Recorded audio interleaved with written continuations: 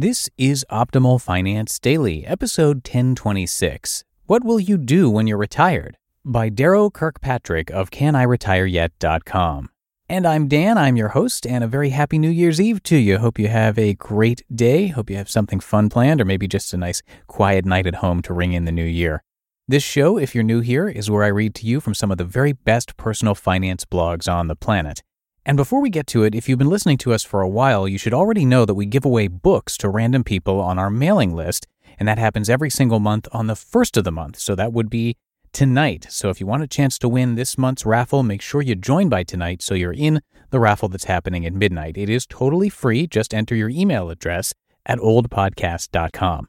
So for now, let's get right to our post as we start optimizing your life. What Will You Do When You're Retired? By Darrow Kirkpatrick of CanIRetireYet.com. Mention retirement at the office, and most people will be conjuring visions of sun-drenched beaches, lush golf courses, soaring mountains, or shimmering poolsides. Everybody knows that retirement has to be awesome because vacations are awesome, and retirement will be just like a vacation, only longer, right? Well, not exactly in my experience. A satisfying retirement, I've found, is ultimately a new mixture or a repurposing of the same ingredients that were in your working life. What will be the right mixture for you? It's worth thinking this through a bit before you actually pull the plug on your job. Leaving a career behind is a serious decision, so it's only sensible to plan ahead. But be realistic. Expect the unexpected. This is a big life change. Did graduation, marriage, kids, or work ever go exactly as you planned? For some people, retirement might just mean bigger helpings of the usual leisure activities. And perhaps for some, as an antidote to years of stressful work life, that'll be good enough. After decades of getting up to an alarm clock, commuting, dealing with schedules, agendas, priorities, goals, and objectives, all set by somebody else, you might need a good long break with nothing much to think about. But in my experience, that period of unadulterated leisure eventually ends. In truth, most people will need more out of a retirement than pure leisure. Here then are the elements I believe make for a truly happy and satisfying retirement. Number 1. Fun. Without question, retirement is a reward of sorts for having worked long and hard and been a wise steward of your money. You ought to get to do something now that is genuinely luxurious and fun by your own standards. Otherwise, you're likely to feel cheated. The older generation in my own family did things like move to the beach or build a homestead in a rural setting.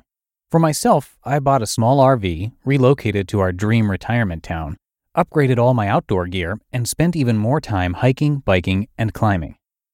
2. Staying busy. In a satisfying job, most of us require a minimum of useful assignments to perform, reasonable tasks that interest us and match our skills. Retirement should be no different. The difference is that you are now 100% in charge of your assignments. And it makes no sense to be bored when you finally have the time and freedom to do whatever you want. Most people, given the opportunity, find meaningful activities. They travel, they join, connect, learn, or study to get a fresh perspective on life. If that doesn't work for you, you can always go back to work on your own terms. Above all, don't let yourself lose interest in life. What a waste. 3. Creativity. Whether it be taking photographs, painting watercolors, blogging, writing that novel, or starting a small business, it's hard to envision a satisfying retirement that doesn't involve an element of creativity. At last, you are free to invest your time as you see best, beyond the strict rules of the workplace. Retirement is the perfect occasion to try your hand at expressing your individuality in something new in the world. Maybe you do it for the sheer joy of self-expression, or perhaps you have an eye on leaving a legacy that informs others. Either way, you are older and wiser and can care less about measuring up to any standards other than your own now.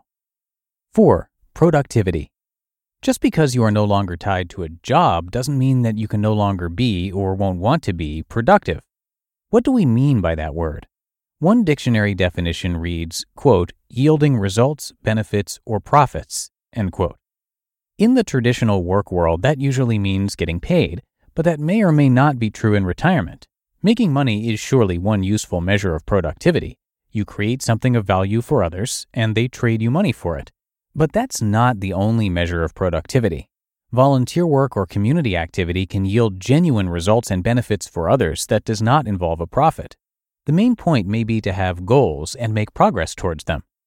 The psychology classic Flow, The Psychology of Optimal Experience, reports on research showing that people are actually happier at work, stronger and more satisfied, less dull and apathetic, than in leisure. At work, we are usually challenged to use our skills in achieving certain specific goals. And in retirement, we don't have to give up that satisfaction, but we do get to choose our own goals. 5. Service. The satisfying retirement lifestyles that I've observed include some element of service. It just makes sense. We all know deep down that helping others is one of the most satisfying ways to spend our time. But in the hectic career and family years, we may not have as many opportunities for service outside the home. In retirement, at last you have the time and freedom to find your own best route to improving the world. Ideally, that will be a path that truly leverages your own talents and passions. For some, that might mean volunteering in the community. For others, it might be signing on to political causes. For others, it might be creating something of value and beauty. In my own case, I've been able to combine my long-term interests in personal finance and writing into a retirement avocation through my blog. Yes, this is a business and it makes a small profit on the side, but once you figure in the time I spend maintaining software, researching and writing posts, replying to comments and emails, I'm making a little above minimum wage. So it's a labor of love that helps people and the world, and that's what really matters to me. And 6, freedom. Lastly, retirement should have an element of freedom, right? You are retiring from a workplace that somebody else created and structured so that you can spend the rest of your life following your own passions on your own timetable. Sounds good. But if you wind up locked into a web of social, service, or family obligations, you may not feel that retirement has accomplished much.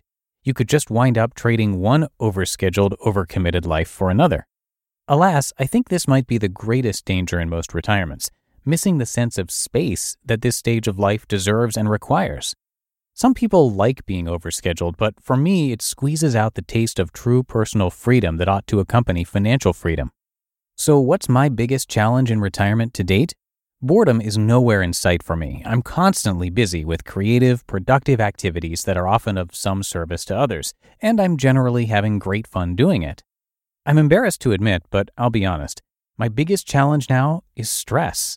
Not that dismal, grinding stress of an unwanted job or work environment that drones on day after day. No, I'm talking about the stress of being pulled in a dozen different directions by people, activities, and places that you all love. Once there are no longer obstacles to pursuing your dreams, you take on new interests and deepen old ones. The activities, projects, and goals that were impossible when you were working now become possible, even necessary. So I often feel like there isn't enough time in the day to capitalize on every opportunity for fun, creativity, learning, service, experience, or connection. Thus, I've had to cultivate a finely tuned ability to say no, even when it's uncomfortable or unprofitable, just to keep my sanity. Apologies if you've been the recipient of one of those no's, but now you understand why. And I'm still too busy in retirement. This is one of those problems that most people would love to have, so I'm not going to complain about it further. But if you're nearing retirement, you've been warned. You just listened to the post titled, "What Will You Do When You're Retired?" by Darrow Kirkpatrick of CanIRetireYet.com.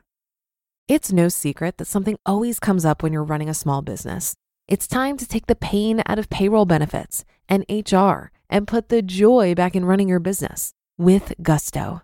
Gusto's payroll and HR services can make it a little easier. Gusto was designed for you, the small business owner. They take the pain out of running a business, automatically calculating paychecks, filing payroll taxes, setting up open enrollment. Gusto does it all. Want more? Time tracking, health insurance, 401k, onboarding, commuter benefits, offer letters, access to HR experts. You get the idea. With Gusto, you can focus on the joy of running your business. It's super easy to set up and get started. And if you're moving from another provider, Gusto can transfer all your data for you. It's no surprise 94% of customers are likely to recommend Gusto. 94. Here's the best part. Because you're a listener, you get 3 months totally free. All you have to do is go to gusto.com/OFD. Again, that's gusto.com/OFD. I'm telling you, you're gonna love Gusto. Get started today. And that is it for today and for another year of Optimal Finance Daily. I thank you sincerely for listening every day with me. It means a whole lot to us, and we couldn't have done it without you. So have a great rest of your day, a very happy New Year's Eve, and I'll see you back here for tomorrow's show and in 2020, where your optimal life awaits.